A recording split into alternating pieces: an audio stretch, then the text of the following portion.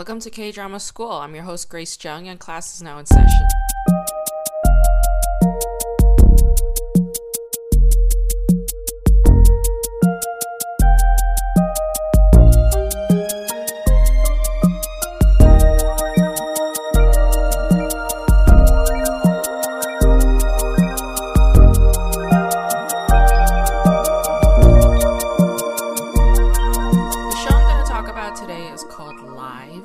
A 2018 Korean drama based on the police force in South Korea. It was written by No Hee-kyung, and No Hee-kyung is one badass bitch. She's been writing Korean dramas since the late 1990s. She's written over 24 Korean dramas. A number of them are critically acclaimed, and they won prizes, and they had high ratings. She's worked with a number of A-list Korean celebrities, including Hyunbin, including Song Hye-kyo, including Kim Hae-soo, Bae Yong-jun, Kim Gap-soo. She's worked with very massively talented Oscar-winning actresses like Yoon Yo-jung. She's worked with mega godmother-like status actresses like Go Do-sim. She is a very talented Korean drama writer, and I would say she's probably one of my favorite K-drama screenwriters. I genuinely love her screenplays because they are always centered on female complexities. Women who have very strained relationships with their own mothers, and that wreaks havoc in their love life or in their professional life. You probably will recognize some of her shows like It's Okay, That's Love. That's a big one with Choi In-sung and Kong Hyo-jin. That's probably one of my favorite Korean dramas that she's written. She's also done that very bizarre Japanese drama remake called In the Winter That Wind Blows, that also had Choi In-sung in it, but Song Hye-kyo was his co-star. So she's very versatile. She kind of plays around with some of the campy weird stuff, like Padam Padam. That was like a weird campy fantasy drama that was also very much infused with heavy realism for a masculine protagonist. So I don't know, like she's really hard to sort of pin down and say like this is who she is, because she's done such a diversity of shows, and I appreciate her for that. But the one consistent through line with No Hee-kyung's Korean dramas is, again, it's about complicated relationships with mothers. So that whole thing is like, it's almost a constant theme in all of her shows. So you'll definitely see that. And it's very appropriate that we're talking about No Hee-kyung and mother-obsessed screenwriters, because the guest for today is also a screenwriter who is obsessed with his mother, even though he probably wouldn't come right out and say it, but it's apparent to all of his friends, including myself. Shin-ho Lee is a very dear friend of mine. He is a very talented screenwriter. He is probably most renowned for co-writing the Korean screenplay for the film The Chaser, which is directed by Na Hong-jin.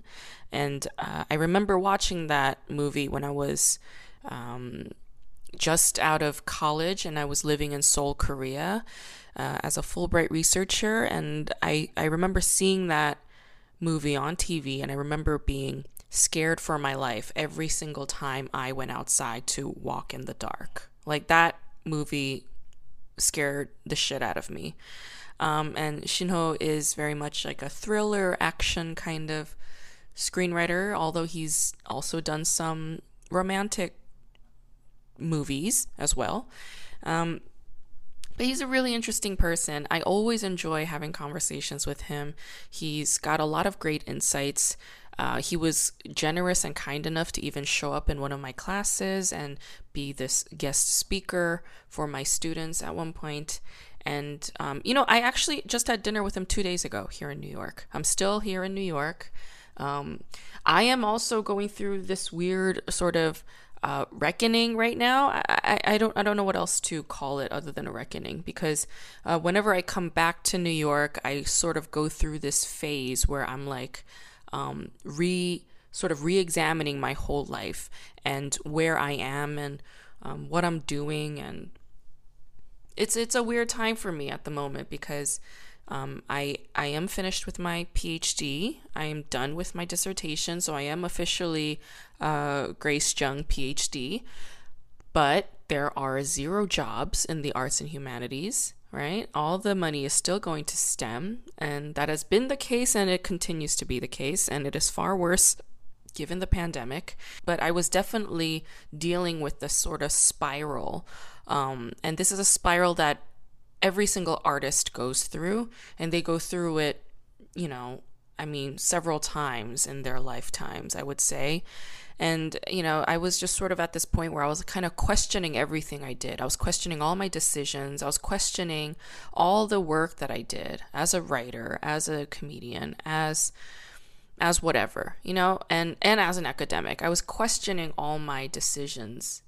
But then when I went to New Jersey on Monday to meet up with a couple of my childhood friends and seeing how they have houses, they have husbands, they have children, they have pets, I was just looking at their lives and I was just like, wow, this is so foreign to me.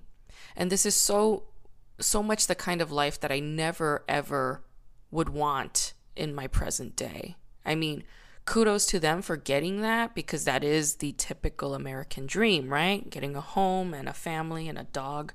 But I can't imagine myself doing any of those things because my happy place is being on stage. I mean, that's the most important thing for me. But yesterday I met up with a dear old friend of mine named Vong Pak. If you guys don't know who Vong Pak is, I would say Google him, get to familiarize yourself with New York City performance art history. He's a street performer, he's a changu player, he's a Korean drummer, and a traditional Korean drummer. And he's, he was sort of being the street performer since the late 1990s. And he teaches traditional Korean drumming to students, and, he's very beloved in the New York community, the New York art community, as well as the New York Korean American community. He is known in the Korean community. And yet, when I met up with him yesterday to have dinner, I saw that he was struggling, with self-doubt, plagued by voices of criticisms that came from other people and not from himself. And I was just like, well, I mean, this is the artist's way, right? It's constantly being told that what you're doing is wrong. What you're doing doesn't matter. What you're doing makes no sense. But that is why artists are supposed to be artists, because they're not supposed to make sense. In the world the way it is, we're not supposed to make sense. We are freaks, all right? We are fucking animals and gods. We're nothing like these Jersey bitches with their houses and their kids and their dog and their whatever. We're not like that. We're supposed to be alone, fully recognize that, accept that and appreciate that, and focus only on the art. I mean, that clarity just came to me very, very vividly recently. As I was walking from the 7 train back to this apartment, I was just like, what is my priority? My priority is comedy. No relationship to any person in my life will ever come between me and comedy. And what is that? What is that? It's like my relationship with a bunch of strangers in the audience. I mean, that is what I am prioritizing over a spouse or a child or a dog or a parent or a friend. And that will always be the case. I mean, at least for now, that is definitely the case for me. And, I'm not in a relationship at the moment by choice. And I don't know. I'm open to being either alone or with someone. Either way, I will probably not tell the person if I ever end up with them. I will probably not tell them that they're going to be secondary, but they will be. They will be secondary to my craft always, because I know who and what I am. And I realize that the importance of an artist's community is precisely these kinds of moments, these kinds of ruptures when we are shook by society and capital and the way that everybody around us dictates how to live, which is to chase money, to chase the dollar. And, like I remember even when I wrote my first book, I was 22 when I started writing my first book, and I was 24 or 25 when the book came out. But I remember people around me just asking extremely insensitive and personal questions about how I'm making money off of that book, And if you're not an artist and if you go around asking those kinds of questions to artists, I'll tell you right now that is very, very rude and it's lame, because that's none of your business. And also that question is irrelevant. How do you make your money as an artist? It is the most irrelevant question to an artist, because to an artist, what matters is the process. The final work doesn't even matter to an artist. The process is what matters to an artist. The millions and millions of thoughts and feelings that they struggle through as they're creating something new, that is the meaning for an artist, not the final product. The final product in and of itself can destroy itself. It can go away. And being able to let go of that is a sign that that artist has fully encountered and come to terms with the fact that they are going to die, right? So I just, the last 2 weeks was very challenging for me, but I'm glad I went through that challenge because I learned two very, very big lessons. The one big lesson is that I got to understand my mind a little bit better. The last 2 weeks was difficult because I had this voice inside my head that was telling me that my work was insignificant, meaningless, and worthless. That voice was telling me that I made all the wrong moves in my life, and that I deserve more.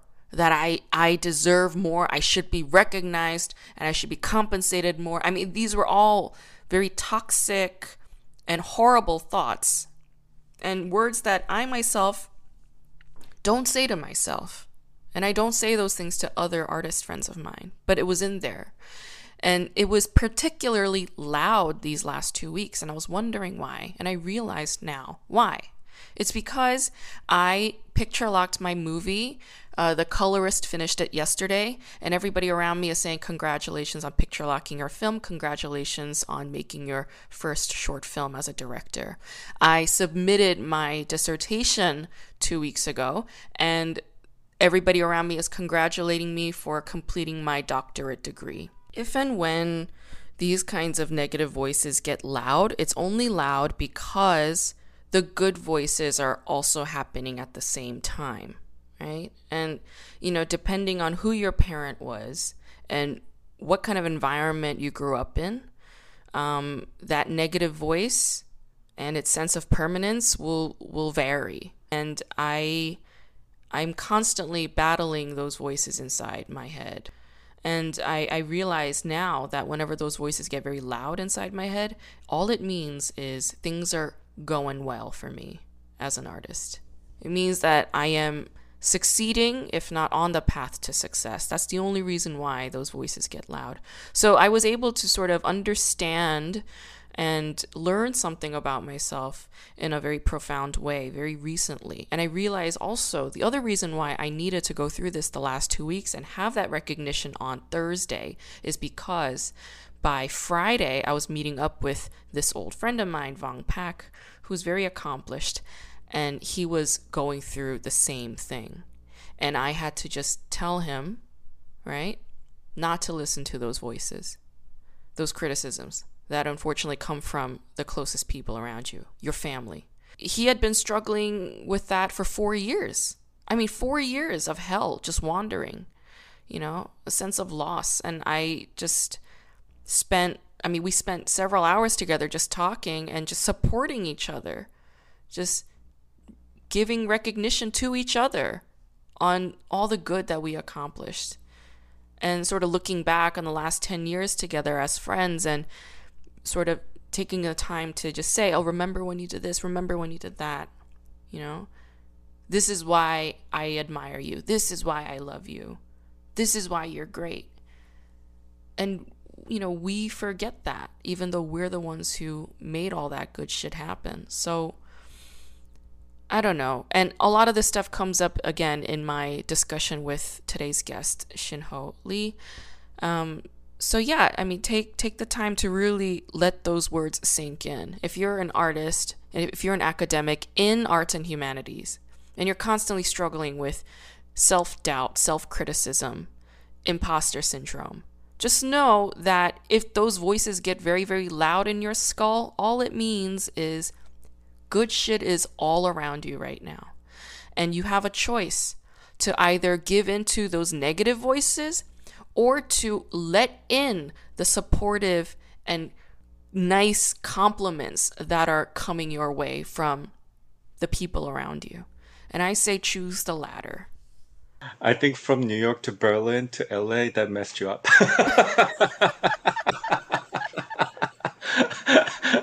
All the time. The world is When is it should gonna be one stop? time zone.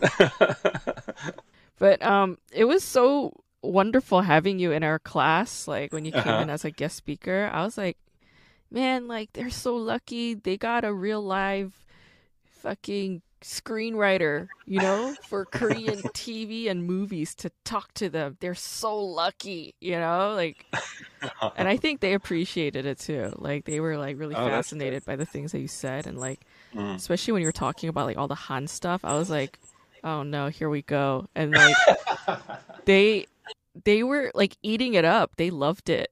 Mm.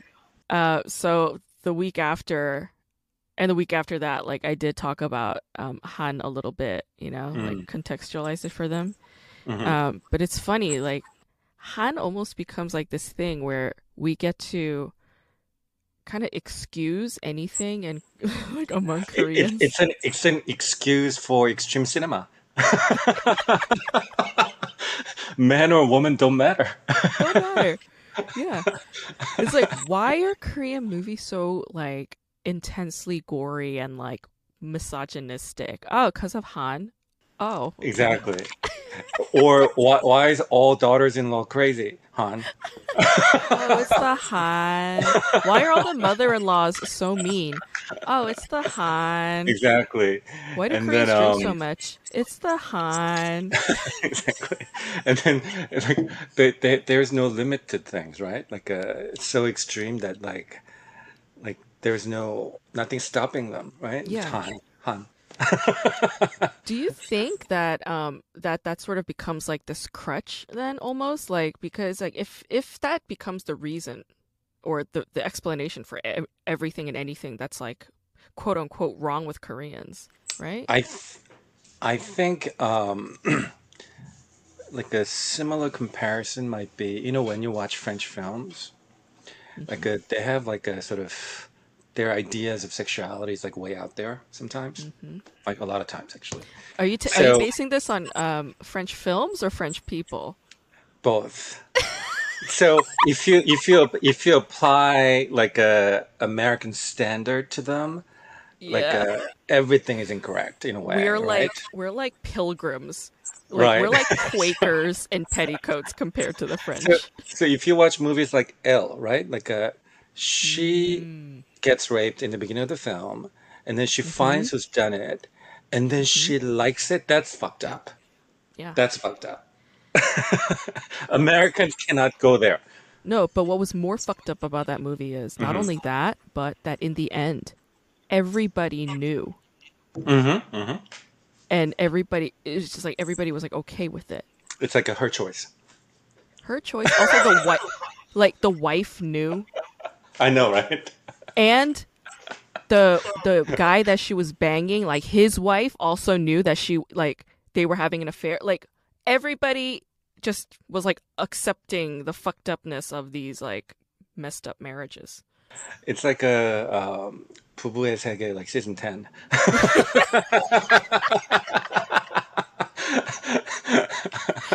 Oh my god, 부부의 세계 is so intense, but like also hilarious. I think the flaw is, I mean, we use Han as an excuse to take characters to the extreme places, whoever they are. But compare that to Dr. Foster. Hmm. Like, what I liked about Dr. Foster was that it really captured the middle-aged women's like sort of mentality and psyche, and then like, and she was not in it, just in a small town, you Mm-hmm. know, like nobody's really crazy wealthy, and then she's Mm-hmm. exploring her sexuality again. All those things were like sort of Um, about her.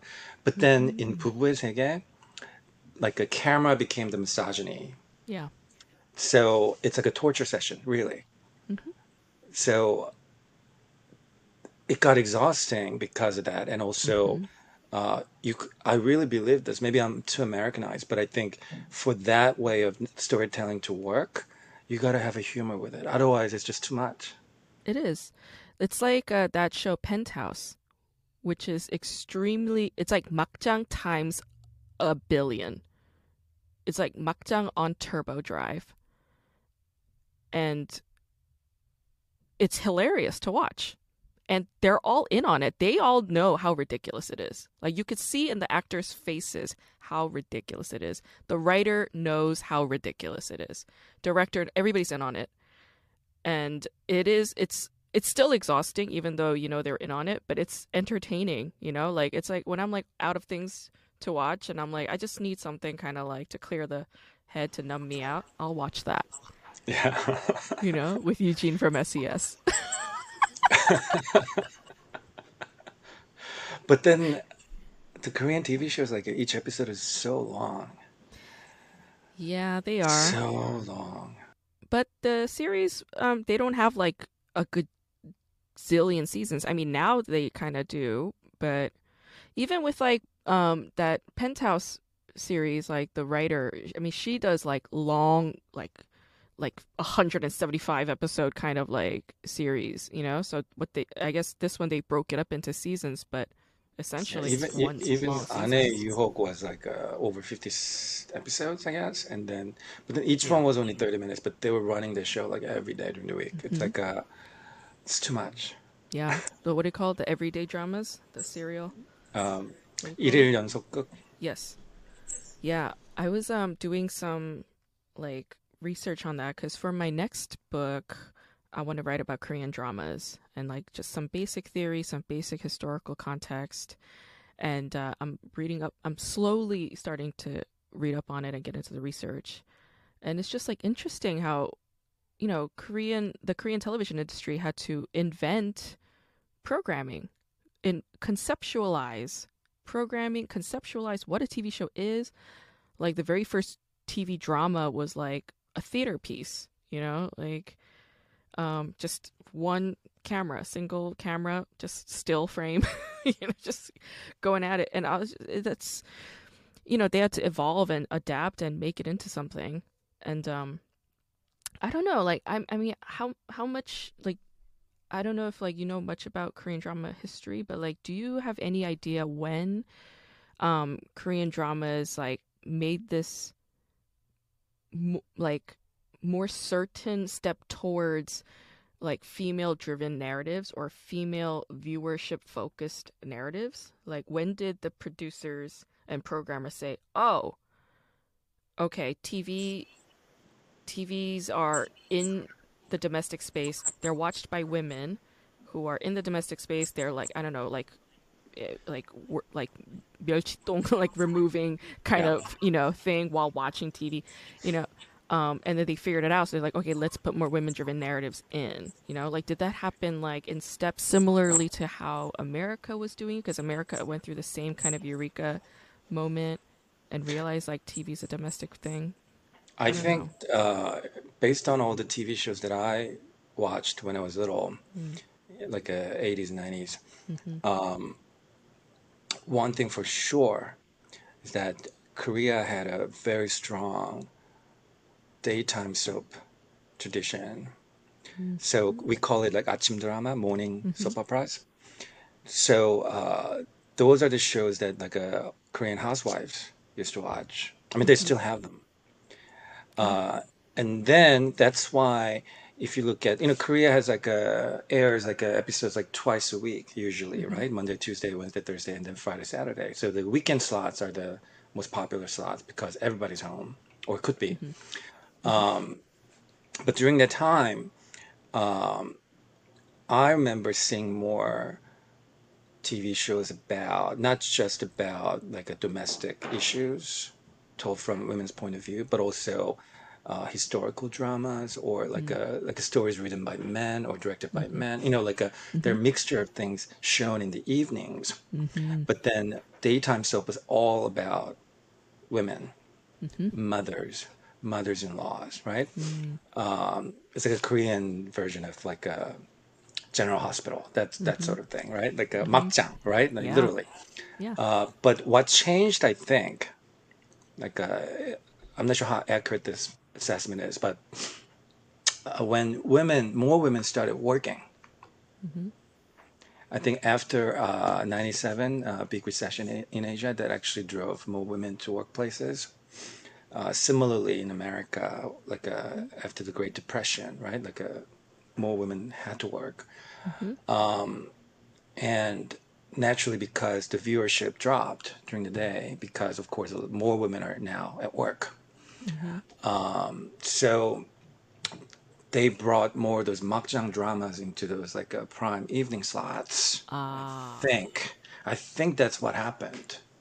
that makes sense Yeah. logically. Fascinating. Mm. Yeah.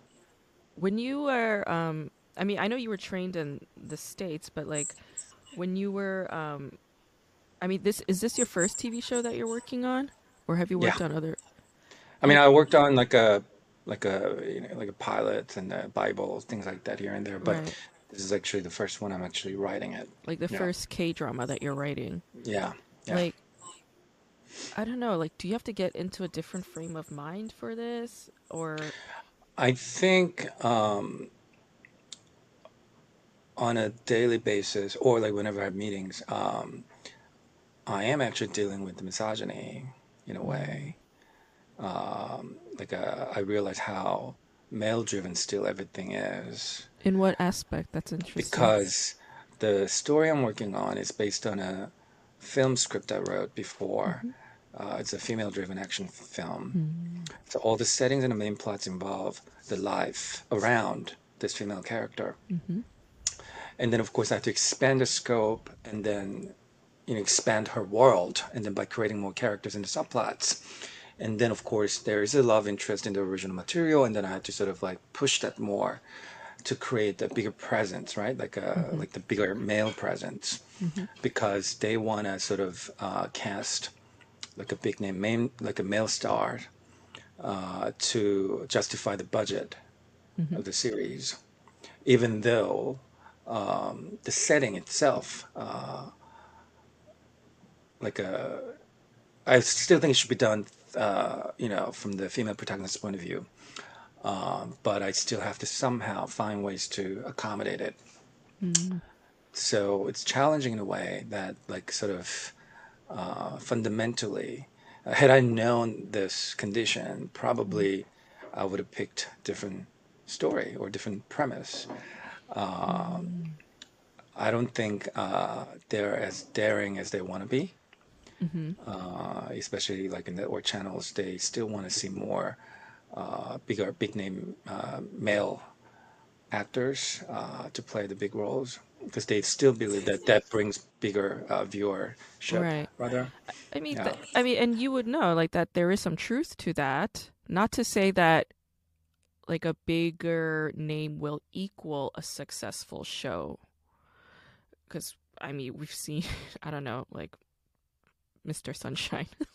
right. they it had all the elements and Yeah, it should have worked. but Yeah. it wasn't good. Uh, but yeah, like, so you think more daring would have been like casting like an up and coming, younger, maybe no name kind of person rather than a big name, and sort of giving that female, the actress, essentially some more screen Mhm. presence, more commanding presence, you think? By not having her overshadowed with a bigger name? I would compare that to Hollywood blockbuster films. Even though we started seeing more female-driven action flicks, Yeah. it still is very much like male-dominant genres.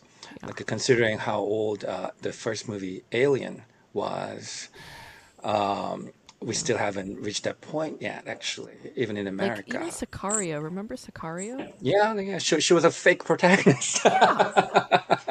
It's like Benicio del Toro dominated that movie. Yeah, Yeah. yeah. But they Like kept she, promoting it in the marketing as like, I mean, they said that she's exactly. the star. I was like, no, she isn't. So I would say it's quite similar still in Korea, and I Mm. think it's unfortunate, but I think even the creators and producers and the people that are on the creative side might want to try different things or want to go for this. I think the investors and the money people, like the people who bring money in, like they're sort of their ideas are sort of fixed in that sense. So it's hard to Yeah. sort of try new things, especially when the budget is high and when the risk factor is bigger, especially. Yeah, I think with these things, it's oftentimes always going to be a negotiation, right? Because Hmm. it is a lucrative business when it works. It is. And it's exciting and fun. You know, who doesn't like being a part of the industry, you know? People hate it when it's bad and stressful, but when it's great, everybody loves it, you know? Um, but like, I don't know, in terms of like daring or in terms of like innovative, like what do you envision for Korean dramas, like for Korean television? I still believe that actually, like if you look at the like a history of Korean cinema, Mm. for instance, there's always like that's like a like big hit, once in a Mm. while that involves like a very strong or interesting female characters. Like Mm. starting with Shiri, starting with and then like My Sassy Girl, Mhm. and the Lady Vengeance. Like there's always like sort of like specific female character that seems to sort of like put us in a sort of take us to the different place, right? Like somehow Mm. like the kind of female characters that we haven't seen before, rather. Okay. But You wouldn't TV, I say you think wouldn't. I mean, it's you don't think that Park Chan-wook's movies are, even though he has female protagonists, you don't think they're misogynistic? they are, but then but the thing is, not having them at all versus like start seeing them, Hmm. we're onto something, right? Okay. Like, so maybe the new generation of like directors, Mm-hmm. like the next Park Chan-wook might have a Mm-hmm. different spin on it, or Mm-hmm. we might see female Park Chan-wook in the future. Who knows, right? Mm-hmm. So I think even the society changes so rapidly. I think those trends or like tendency, Mm-hmm. right? That changes rather very slowly. I think that's quite similar everywhere, I think, in general. For the dissertation that I'm writing, as you know, I'm writing about Korean variety shows. And, you know, television, as you also know, is like, for the most part, gendered female, you know. Even in academia, like, serious academics would study cinema, film, you know? And then the wacky weirdos who like to do fun stuff want to look at television or like Instagram posts and write their dissertation on that. So I was kind of looking at the trend, like in terms of Korean media studies, and there was a lot written about Korean film already. There's already a big book about Korean masculinity and cinema. And then I was like, all I did throughout graduate school was watch like 50,000 hours of Korean variety shows. And I was like, why isn't anybody writing about these forms of masculinity? You know, like weird forms of masculinity. It's like crying men on a comedy show Mhm. exhibits Korean nationalism.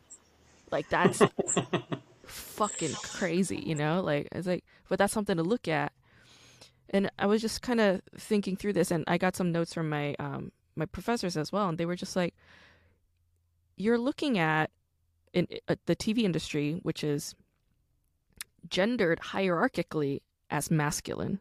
It's male dominated, right? As you also observed, the decision makers are men.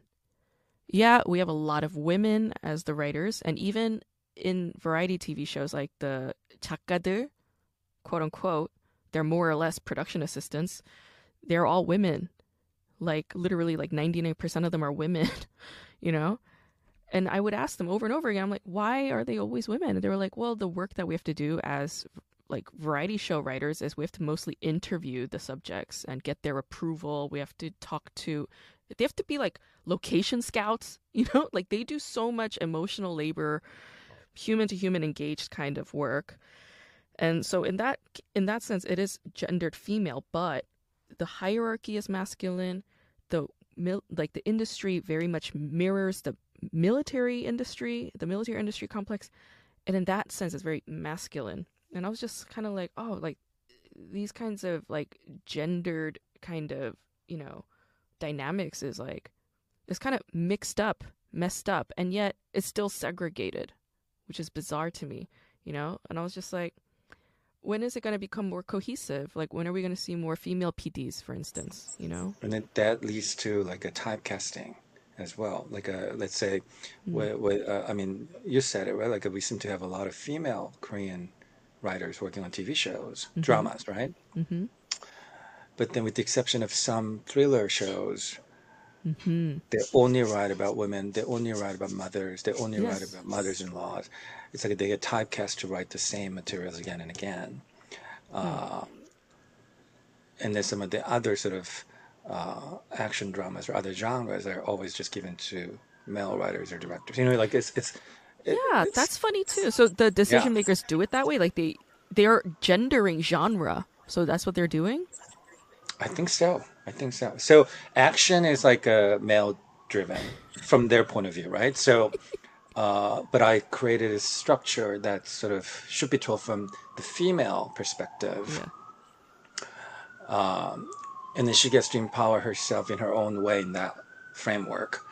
But then even then, that's not enough because the love interest or the male action figure in that story has to be as significant. How could I solve that problem without?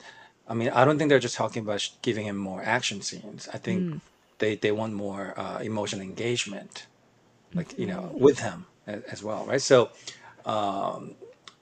I kept going back to fix some of the settings, and then it didn't work. I'm sticking to my original intent somehow, Mm-hmm. but by sort of changing some of the backstories and some of the structures in the first two episodes, hopefully they could be okay with this. But I don't know Right. eventually.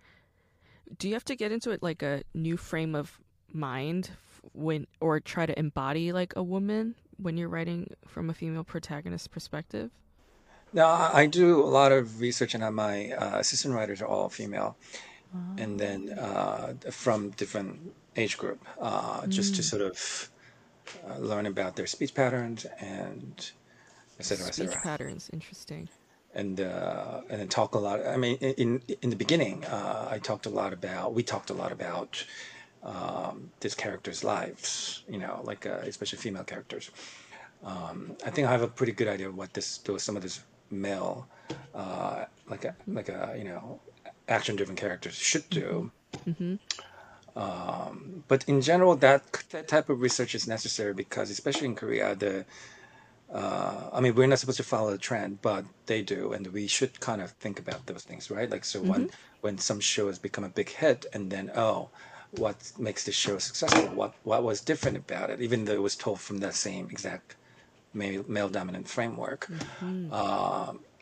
So I do more broader research that way too, but then Mm-hmm. specifically to get more engaged, with the female voices, I have to somehow find my sort of roles, and I've been just watching a lot of interviews of real life characters close to that age Mm-hmm. of the protagonist, and but then also I have to reinvent, this fictional character on top of that, because Hmm. there's always that certain, desire in me that actually want to create something different too as a writer, Of course. not just to repeat what's been done. Hmm. So I think in the end, I think the setting of the story, I think it'll be good. I think for whoever plays Mm. this role, it'll be a good experience for the female, actor. S- Yeah. So there's like a writer's room of some sorts then. Because like in my head, I imagined like there's a writer and then she has like one assistant writer. Like that's how I pictured it. But I guess you have like a writer's room of some sort. And I'm wondering like what the job description's like or I mean, in Korea, like Europe, we don't have writer's room. mm. So usually, like a main writer writes the whole thing, but Mm-hmm. then it's very common practice to have at least two assistant writers who Mm-hmm. could help the main writer with the research, and sometimes, like I give them assignments too, like to work on the Mm-hmm. characters, Mm-hmm. to see what they could bring, or just to double check to see what I'm missing. Mm-hmm. So it's more fluid. It's not structured like a writer's room, but it's Right. more fluid, and I'm still leading the journey as Right. a main writer, but partly also because I lived in the States for so long, and so that I think I want to make sure they sound believable as well. So some of Right. those specific things I ask my assistant writers to sort of watch. Uh-huh. Okay. Got it. Um no, okay, that's really interesting cuz I remember like when you were a guest in our classroom, you did say that like, you know, the Korean TV industry is similar to the Hollywood TV industry in that the writers will have more power, right? Like more or less showrunner status. Like Hollywood, we have showrunners. Like if you say showrunner, like they're the head honcho. Like the director, you're like you are not, right? So, like, would you say that Korea is somewhat adopting this showrunner mentality, or do you think just the writers just always did have the most power or final say when it came to TV writing? I think like a writer's role for TV shows. I mean, TV genre, as a medium, it's always Mm. been a writer's medium Mm. compared to film, which is a director's medium. Mm-hmm. I don't know who decided that, but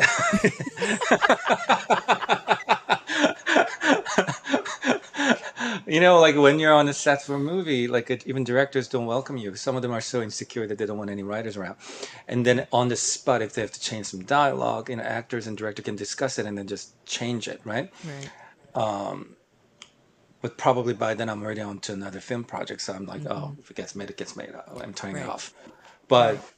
TV, I get involved with even when they read the screenplays, writers often present Yeah. in Korea especially, and then I Right. don't think they do.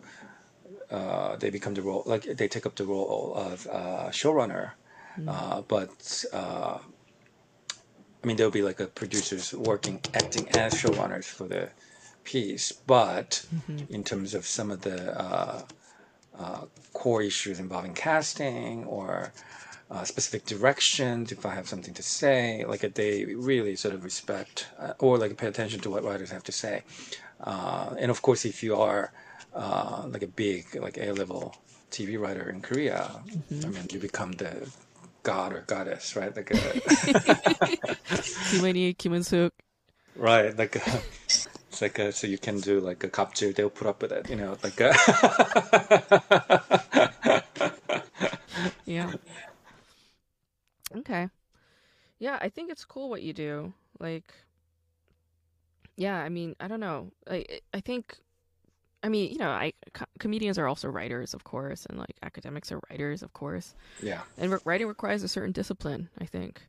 Do you have like a writer's morning ritual or anything? Or writer's habits? Morning ritual is like me going to bed because I'm I'm such a night owl Uh-huh. that it's just a habit that I cannot change So you write somehow. at night. But I write at night. My brain somehow, I just wake up at night. Yeah.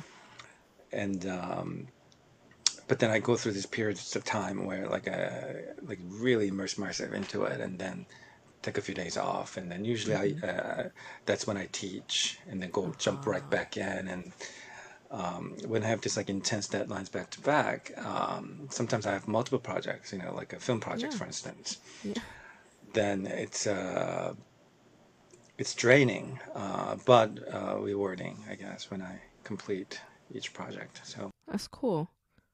Um, I have this friend he's Korean American. He's gay. He lives in LA. He's a screenwriter. And he's been writing forever. He has several screenplays.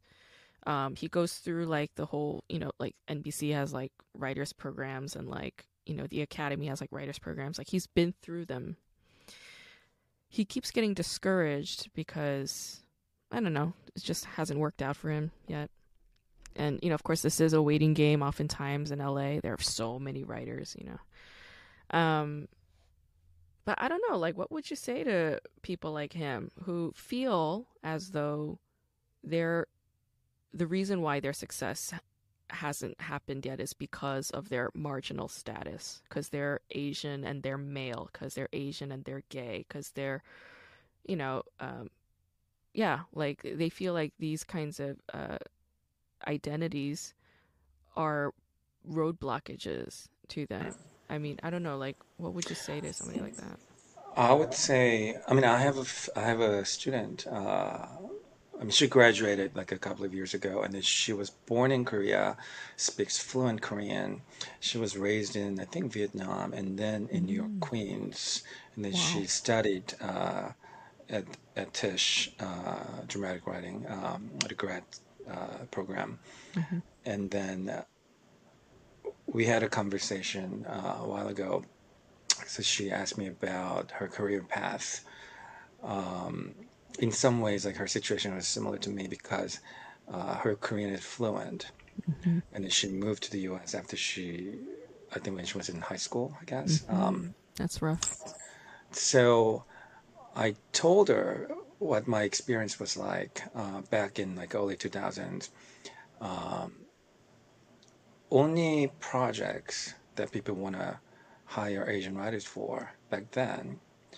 Well, a lot, like, probably my experience is limited, so this might not be true, but I think it's true. Is Hmm. like a, let's say, action story with some kung fu elements, Hmm. or like a typical like Asian cliches, right? Like a This was in the 2000s, you're saying? early 2000, That's 2002, insane. 2003. So, and then they saw me as a sort of international Asian writer, which I was. And I was an international Asian writer because I was not an American yet. Right.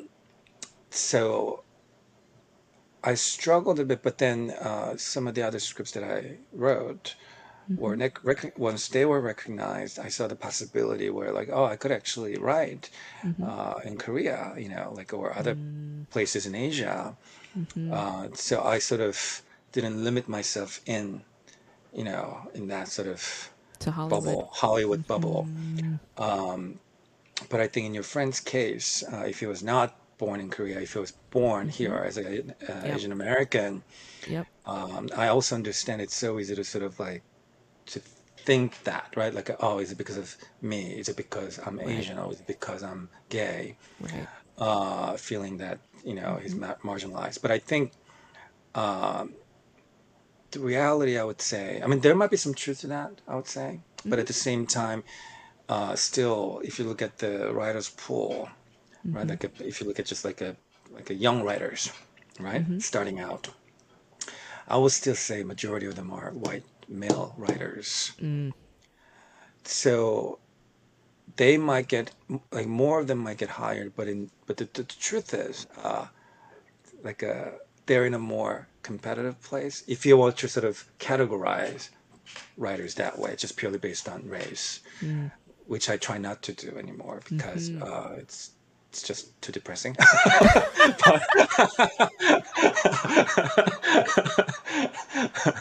But I Right. think So there might be some truth to it, but I think he just has to be patient because Mm, it's unusual for somebody to get there like a sort of big paying gig like right away. mhm. It takes like years, sometimes even longer. So it's like like any other art field, it's highly Mhm. competitive. And but then when something works out, like my former student, she went back to Korea. Mhm. She applied for the Korean government some kind of fund Mm, that helps discover like a new writers' voices, and then great. she got that deal, and Mm, then the script she worked on during that time got bought right away. So now mm, she has another Korean film project, and then she's going to be working on a TV show. And because she's fluent in English too, probably mhm. like me, like she'll be working on more Mhm. international projects. Who knows? She might be back here working on Mhm. America-based international shows, like something like Mm, that. So I think it all depends on how you get there. And everybody's path is different, so there's no right. fixed way Yeah. of getting there. But I think I really believe in this. If you have a very good script samples, Mhm. like a two or three, like really Mhm. good scripts, Mhm. they will get discovered. Mm, Maybe not right away, but when you meet like the right people at the right mhm. place at the right time, I think they will get discovered. Yeah. Okay. That's helpful. And I think you said a lot of like wise things there, you know? It's like not only just the maintaining the right perspective, right? Like trying not to dwell on the depressing aspect, the aspect that you can't control, like your And also, identity. like, stop blaming yourself. Right. It's not about you. Yeah. Yeah. It takes just one person to discover your script. Right. You just haven't met the person yet. Yeah. So it's like, you know, the old adage I keep on hanging on, Hmm. Hmm. right? Like every therapist's poster. Yeah. Okay. I think that's helpful. I But I appreciate that. think I tell my students all the time, like, if they speak only English, then look at Canada, UK, like Australia, New Zealand, like Mm, English speaking territories. Like they right. have their own industries to see what other opportunities you could get. If you speak other languages, then of course, like you gotta focus. Right. If you can speak Spanish, South America and Right. Spain, like, there's so many opportunities out there. Yeah. They might actually need writers who are trained in the U.S., Yes. especially for genre pieces, right? Like I think that's Right. Yeah. the world is big, and it takes time and sometimes money, but you have to be patient. But I think even in LA, there's a strong network of international filmmakers and producers. Right. Just meet everybody. In a way, like Yeah. a minority writers are in a good place because that's exactly what happened to me. I won an award, and then I was introduced to like one producer, and then Hmm. 2 meetings later, I was sitting down with John Woo's producer Terrence. Mm, Because the community is small, right. so if you maneuver this right, It can happen fast. and if you're like a yeah, exactly. Yeah. Yeah. When they strike while the iron's hot, it can happen fast. Yeah. Those are good reminders. Yeah.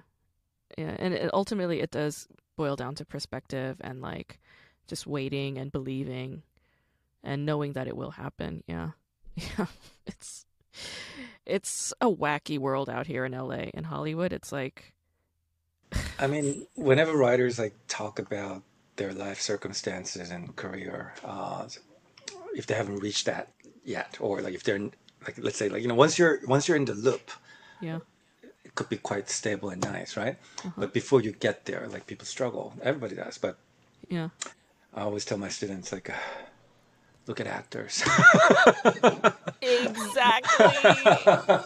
I feel so bad for them all the time. It's like I mean, now we talk about diversity casting more often, but That's so certain roles, I mean, especially like when the budget's big, the commercial values, right? Like attached to the actors, those yeah. individuals. what can we do? If the role is written for white men or black men, like where could Asian actors go? It's very, very limiting. In a way, it's more limiting than like Asian writers because at least like as a writer, you can write other people's lives, right? Mm-hmm. Like white, black, Asian, anyone, right? Yeah. But the actor, you're an Asian actor. You could Can't sometimes you can only change it. play that, right? And it's like when you told me that in the early 2000s you were working on scripts with like kung fu elements, I was just like, oh my God. Because, you know, I mean, I study cinema media studies, so I study Asian American media history, and they were doing that shit like in the 70s, 1970s. And like more than 30 years later, they're still doing it. It's like when is Hollywood gonna let Asians progress onto other things? Like when are they gonna let us move on? Because we have moved on. It's to the point where I just stopped watching, or I would just watch it and then like I would get my fill from like Korean dramas, because like so many, like that's sort of the old saying in Asian American like rights activism. They're like, we want to see more of our faces. I'm like, just watch a Korean drama. Like, that's what I did, and I've been fine. I think the boom of Korean film and TV. I mean, China always had a big industry too. They do their own Hmm. things, but Yeah. that also affected the positions of Asian American actors Yes. because East Asia, because everybody looks alike, Mm, right? So that when they watch like a foreign films, movies made outside Korea, outside Japan, outside China, they prefer white or black actors. mm. Because like they want to see Tom Cruise, they want to see Denzel. Um, Who so, doesn't? exactly. So and then on top of it, Korea specifically. Personally, I believe the casting is all about sex appeal. Mm, Like when I see an actor on screen, oh, I want hmm. to date that person. Like it's Yeah. sort of like Man or how woman. relate, Yeah. like exactly relatable, how relatable that person is to me. Like Hmm. it's an illusion. Oh yeah. Um, but Korea has plenty of Korean actors and actresses that that do that, right? Yeah. Hot ones. So the aesthetics are different too. On top of that, so that like the way Koreans view Korean American actors, for instance. I mean, Sandra Oh has become very popular, or at least like In Korea? people know about her because of Killing Eve, Oh yeah, it's a good show. but she's not like a big movie star, right? Like she's not Tom Cruise. She's not, right? So, Sad. um, so the way they like, I think there's a little bit of gap between how Asian American actors are perceived in America versus in Korea. Like Of they course. just what they find dateable, what they find sexy. It's just different, Yeah. of course, because it's different culture. So Yeah. again, that puts like Asian American actors in a sort of like in between places, in both places. Yeah, Yeah, it's like an impossible space almost. yeah, And like Sandra Oh, first of all, side note on Sandra Oh. Sandra Oh was like very against Sangapur Susu. right. And then Oh, really? after she got it, Uh-huh. Killing Eve took off. Fucking Koreans start paying attention to, like, she changed her kwansang and everything changed. Like she compromised her own philosophy about the whole Sangapur Susu thing, and that bitch compromised, and that bitch succeeded. I didn't know she got it. Oh my God. You couldn't tell. I'm like, this bitch, this hoe got her lids done. They look good. Finally, bitch. Only took you 40 something years to fucking do it. You should have done it maybe 20 years ago. You would have fucking made it sooner. But I was just like, yeah. I was just thinking back to like the things that I heard, growing up, because like, I was watching Grey's Anatomy in college, and like people would say like, oh, you remind me of somebody on TV, Sandra Oh. I'm like, I look nothing like her. Also, in terms of Korean standards, that bitch ain't that hot, okay? Like, have you have you seen Song Hye-kyo? Have you seen Kim Tae-hee? Like, Exactly. don't fucking compare me to one of those bitches. You know what I'm saying? Right? Like, yeah, the aesthetics and tastes are different in different cultures. Yeah, that's an important thing to acknowledge. It's kind of, I mean, it is the sad reality, right? Like how many years has passed and then somehow we still talk about Sandra Oh and John Cho. They're Um, so old, and they're like, I mean, they're great, they're great, but the reality, they like, are why don't we legends. have? They Hmm? are our, industry's hunbeder. I respect them. I bow. Namaste. But Right. I'm ready for new stuff. I'm ready to be on TV. You know what I'm saying? You know, Like, I read an article like a few years ago about I mean the like a people in art, mm, right? Um, it's like a if you just look at the data, like there's just not a lot of Asian Americans pursuing art. I think it's the parenting. I think there's a sort of conservatism that comes with this Asian parenting in America that Asians like target like specific majors that could lead them to like a you know CPA, good careers and bankers and pharmacist. lawyers and doctors and all those like stereotypes we know about Asians in America. I think that's in some ways they're more conservative than Asians in Asia Yeah, because their upbringing and then their I mean I guess their parents' clock stopped in the 70s a lot of exactly. them. So that naturally becomes sort of the influence. And it comes with paranoia and fear as immigrants. Immigrants are precarious and they're in a constant state of anxiety and panic. Like they constantly think that they need to assimilate right now or they'll die. Like that's where their brain is at. And if they're high alert like that, they're not going to let anybody take any chances. Even though the fact is, studying to become a CPA or a doctor or a lawyer or whatever, those are just as risky. They're just as risky. And like, yeah, yeah. Like, I don't know. In my case, I was lucky. Like, my parents didn't push that, shove that down my throat. I think they also just realized very soon, like early on, like STEM was not going to be my field. Like, I think they knew very early on arts and humanities is where I was going to be headed. So they bought me books, they bought me crayons. Like, they were cool in that regard, and I'm glad that they were. But yeah, the thing is though, ultimately, you do still have Asian American artists all the time, like in spite of those kinds of conservative parents, and they come out and they battle not only their parents and family members, but the rest of American racist society that only sees them as kung fu chinks and gooks. You know what I'm saying?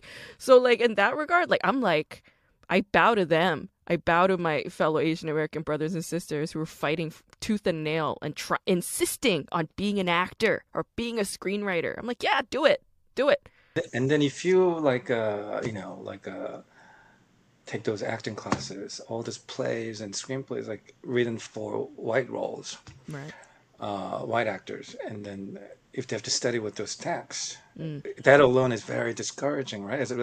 I bet that those moments make the 100%. Asian American actors very insecure. That's microaggression. Yeah. Yeah, so that's hopefully things change, but Yeah. It's an uphill battle. not yeah, not fast enough. But It's 100% an uphill battle. But I'm in a positive state today because I just came down from the mountains, drank a lot of mountain spring water, did some psychedelics. I'm feeling good. I'm feeling positive. I'm feeling optimistic. I'm open to the universe bringing in the good stuff for me, for you, for all the other Sandra O oh lookalikes in the United States of America. I have these flashcard questions that I do for Mhm. each of my podcast episodes. Did you see that No Hee-kyung TV show on Netflix called Live? No, I haven't. Okay, I figured you have not. So that's good. It's good that you haven't. Okay, so let Hmm. me ask you some flashcard questions.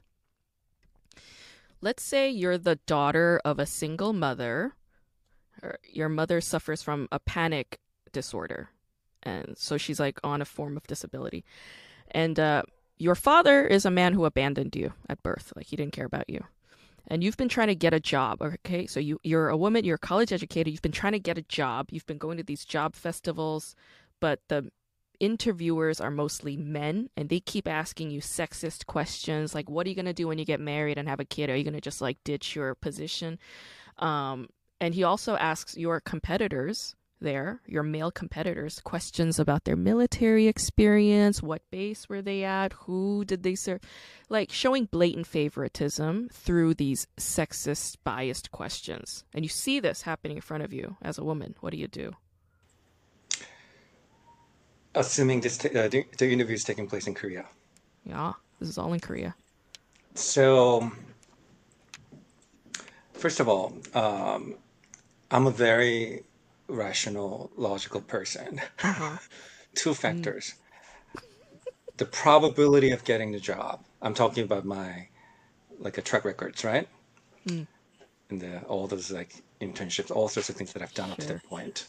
And the second, my financial circumstances. Mm,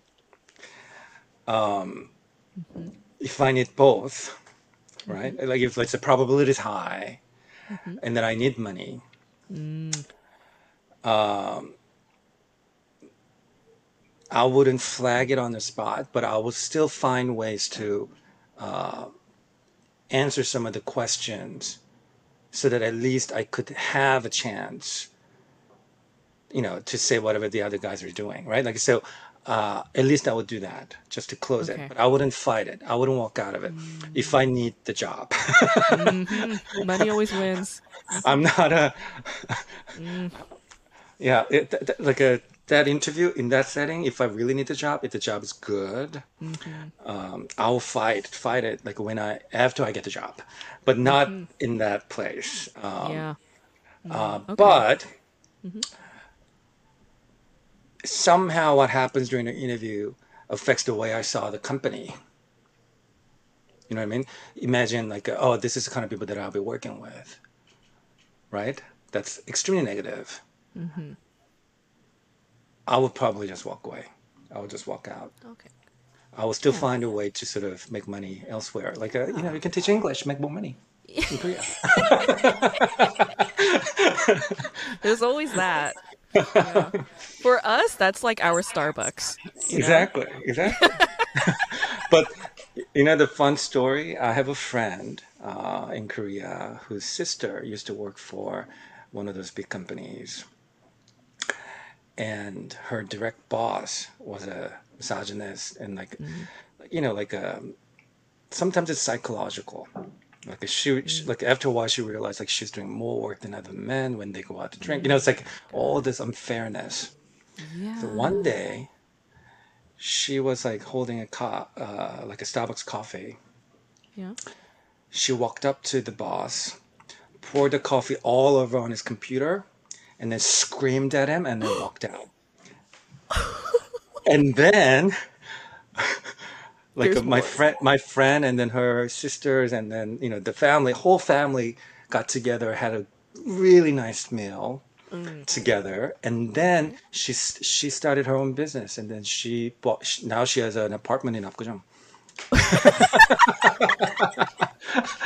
You know, bitches made it when they have an apartment in Apgujeong. Exactly. I love that. That's amazing. Good for her. She did this in Exactly. Korea? She did this in Korea. Yep. Oh Years my ago. Years God. ago. Years ago. Badass bitch. Oh my gosh. That's intense. I love that. I know. You know, like that's the thing. You have to find your own happiness ultimately. Hmm. You know, like if you really look deep within, you'll figure out the answers. Like there is a Yeah. way to happiness and it is on you. You I know, think there's a I think way. the tricky thing is like in reality, Mm. even if you want to fight this, you still Hmm. have to be in it first, Yeah, which is not an easy thing, right? Like it's to begin not. with. You have to be gaslighting yourself all the time. Exactly. And then also like just walking away from it, like you're not going to make any difference. You're missing that opportunity if you could, in a way, Mm. no matter how impossible it seems. Hmm. So it's very like You mean speaking tricky. up about those Yeah, injustices? yeah, yeah. So I think being a writer, in some ways, you could somehow slip that in, like somehow, or you can specifically write about that if you want. I think In Korea, Mm. I think we see more and more sort of like strong female characters that are Not very only vocal. that, but, Yeah. and this I also wanted to ask you, they're increasingly like queer characters in Korean dramas, like especially in the year 2020, they're like everywhere. I mean, they're not the main protagonist for sure, and it's problematic. They're supporting, like the queer characters are often in like weird situations. Not always, but sometimes they have a crush on the straight protagonist, which is like obviously going to be unrequited.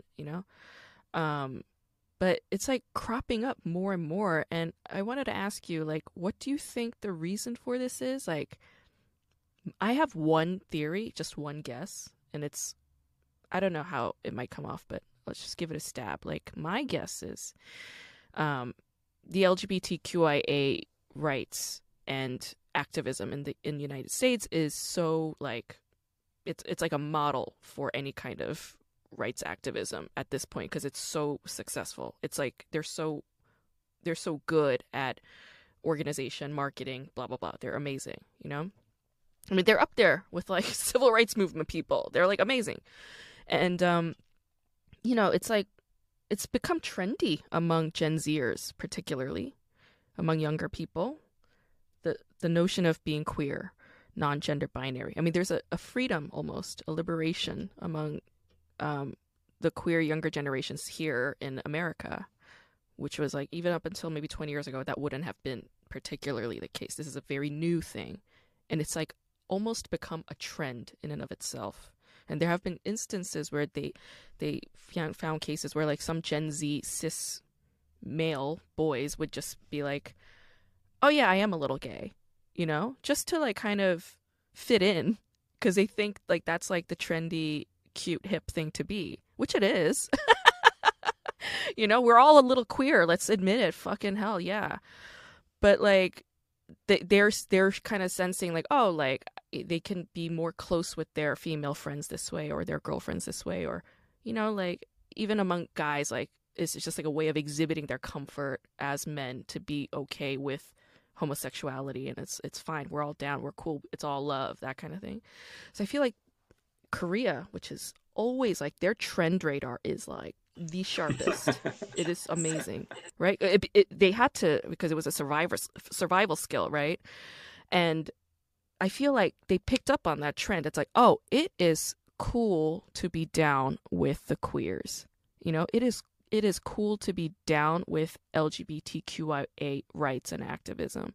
And they started inserting it more in webtoons and nowadays TV dramas. Like I see it almost like, every other drama. I don't know. What do you think of that phenomenon? I, I really think that, well, first of all, I think a lot of those dramas are written by female writers. Yes. I think they're more open to the ideas of this gender, like, I mean, sexuality, all that stuff, Mm, like equality in general, right. like not as resistant, right? Like compared Mm, to male writers mm-hmm. who all went to like, army, and so, but I think what changed was, um, I would say about 10, 15 years ago, I remember seeing some TV commercials or like a fashion magazine spreads Mm-hmm. with sort of like a female, like a models or like actresses with like a gay characters. Mm-hmm. That picture, like a sort of like a maybe it's like sort of hip New York thing to do to have a gay friend, gay best Mm, friend. So it was very shallow. It was just about the trend. But what changed though was that even before Netflix took off in Korea, there's a lot of like there's a huge number of people like especially amongst the young people that are obsessed with American TV shows. mm, So as we in America started producing more shows mm-hmm. with gay characters, naturally Mm-hmm. they traveled and were Right. viewed by many people in Korea too. And Yes. then after Netflix arrived, things got even more accelerated. So I don't think they're necessarily copying American Mm-hmm. stuff, Mm-hmm. but I think because so many people are watching them Mm-hmm. already with Yeah. subtitles, so Right. that I think they've reached the point where like sort of maybe it's okay to have at least one or two characters like that here and there. Right. For that to become the mainstream, Hmm. I'm not sure how many years it's going to take to get there, I feel like it'll be soon though. but it has to be something very specific, like Brokeback Mountain. You know what I mean? Like it's going to be more like an event. I don't think it's going to feel Right. natural. You know what I mean? Yes. It's like this is the homo show of the year in Korea. Like they have to Right. label it and market it as that. The gayest show. The Yeah. most lesbian show. You know? And then it's like cuz like I saw Search WWW and that show is like super lesbian. Mhm. It's not like they're not showing women like smooching and like Yeah. literally like coupling up, but it is super lesbian, it's Right. like very much there, Yeah. and I'm just like, god, just be like, these bitches are dykes, just let them have it. It's like that's how thin the veil is to cover up that this is a queer show. It's almost like this is pointless, it's like putting tissue paper over something. But then next morning you read a newspaper and then there's an article about this transgender soldier who committed suicide. It's like When's a it gonna stop? I know. Yeah. Yeah, I mean the military situation in Korea does factor in like a huge component of that, like the militarism, the hypermasculinity, Yeah. the paranoia, all of that, that's all interrelated. Yeah, I agree with you. Until that ends, this isn't going to end. That means war needs And to then end. and then a presence of a father figure in every drama or film. Like so if you look Uh-huh. at movies like Sung Ho, right? Uh-huh. If you take out like a Song Joong-ki's character entirely Uh-huh. and then just re-edit it as a Kim Tae-ri as a female protagonist, it Uh-huh. still works. Seriously, he still works. Yeah. Yeah. So But why not go there? they have to Yeah. have a male protagonist who's become the I father figure with the backstory involving him being a father. It's like they have to put that all in there to sort of maybe these network decision makers, are they themselves gay? Maybe they maybe should ask themselves that. Maybe they're gay. maybe That's why they're so hung up on these hot, pretty boys. You know, that's true. it's like y'all are all homo. You want to hide the homo, but like y'all are deep in the closet. Like, just come out and play. We don't bite. It's fun. It's good. All right, let me ask you a couple more flashcard questions, Hmm. and then our mutual friend Thomas Booker has a question for you. So we'll end on Okay. that. But let's say you're a grown man. You're in your late 20s. You're working an unpaid internship in some water supply company, and you put all of your savings into this company's stocks because that's like a requirement in the job. And you made your mom and your older brother also put their entire you already know where this is going. Yeah. One day you come to work and realize that you've been scammed. The company's been dissolved. You lost all of your money, your whole family savings, all of it is gone. What do you do? Oh my God. Are we talking about Korea? Are we talking about the Of US? course it's Korea. It's like branded as Korea. If it's US, I would say I'll join the army, but Okay.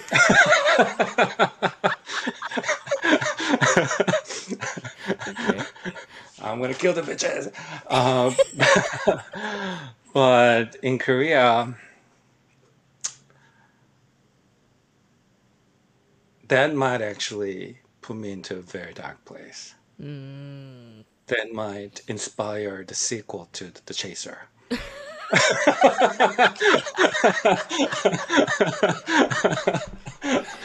When Chaser came out, I was in Korea on a Fulbright in 2009. And I was like, it was Mm, on TV all the time. I was living in Mapo at the time. mm, Every night when I walked home, I was just terrified. mm. And everybody around me, they're like, you're in Korea, like the safest place. I'm like, have you seen The Chaser? I do not feel safe in Korea at night, ever. That movie scared the bejesus out of me. Um, anyway, great. Okay, let me ask you. I don't know. Let me find a good one. All right. Let's say you're a police officer. Okay. Mhm, You recently got hired. You're like a junior ranking, right? You have a crush on a fellow woman police officer, right? mhm. But one day you see your 선배 kissing her. What do you do?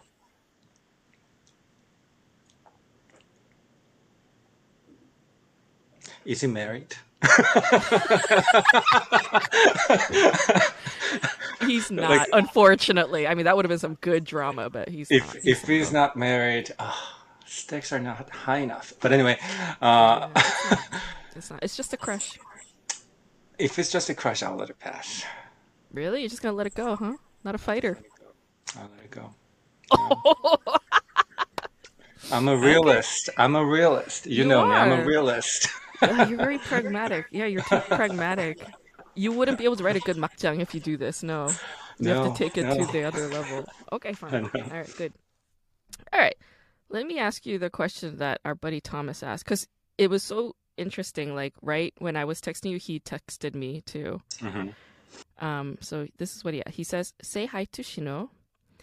Ask him why he is secretly in love with so many older women.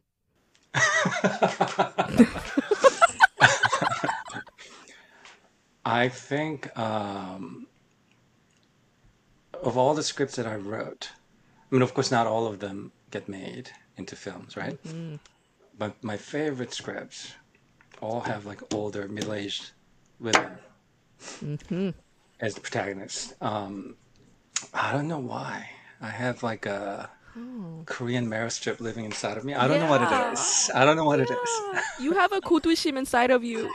I know. And then like even like stories in, like about motherhood or like movies like that. Like Yeah. I get really emotionally affected by it. Wow. It's not like I have a mother complex or like, my Right. mom is fine, you know? I mean, you say you don't have a mother complex. Let your psychiatrist decide that. But okay, yeah, you don't have hangups about your mother, but mm, But I think maybe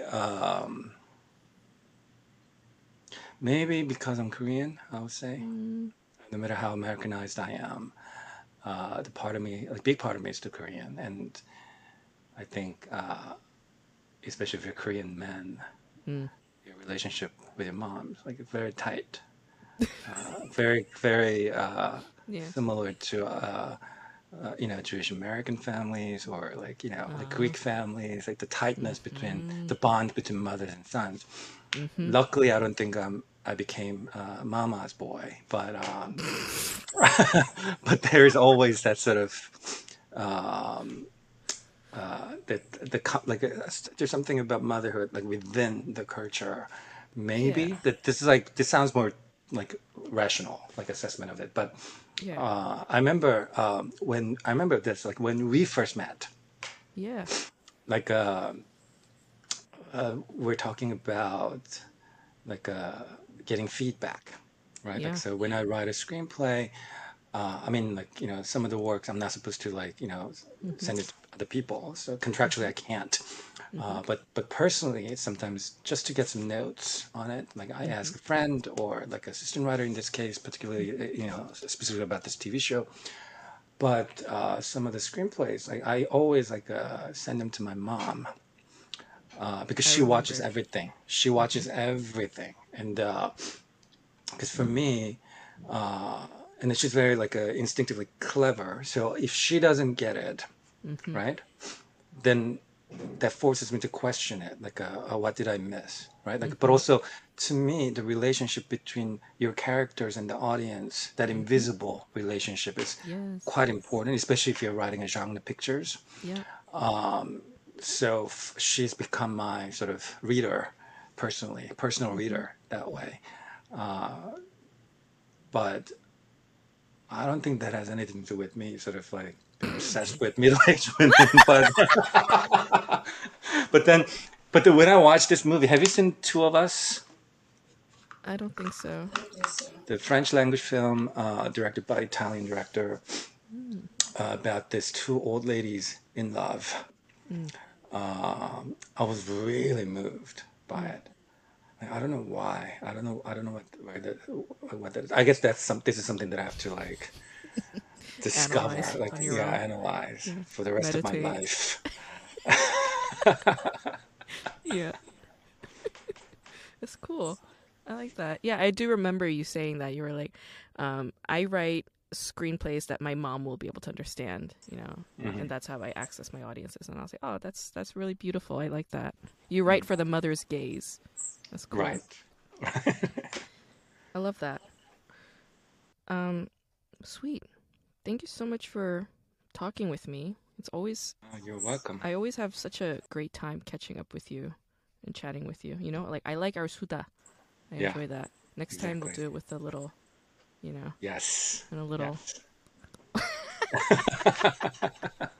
Next week, I'm going to talk about a really delightful show called Hello My 20s. I call it a delightful show because it's a very realist show, but it's also hilarious. And email me if you have any questions, or if you want to say some nice words to me. You can email me at kdramaschool@gmail.com. You can follow me on TikTok, Twitter, and Instagram. And you can like this page on Facebook as well. You could definitely subscribe to the YouTube channel, K-Drama School. That would be helpful. But folks, this was an intense episode. It's because I am going through an intense episode. I always do whenever I come back home. But all of this is a good thing. It means big things are about to happen. So let's stay alert. All right. Thank you for listening. We'll see you guys next week.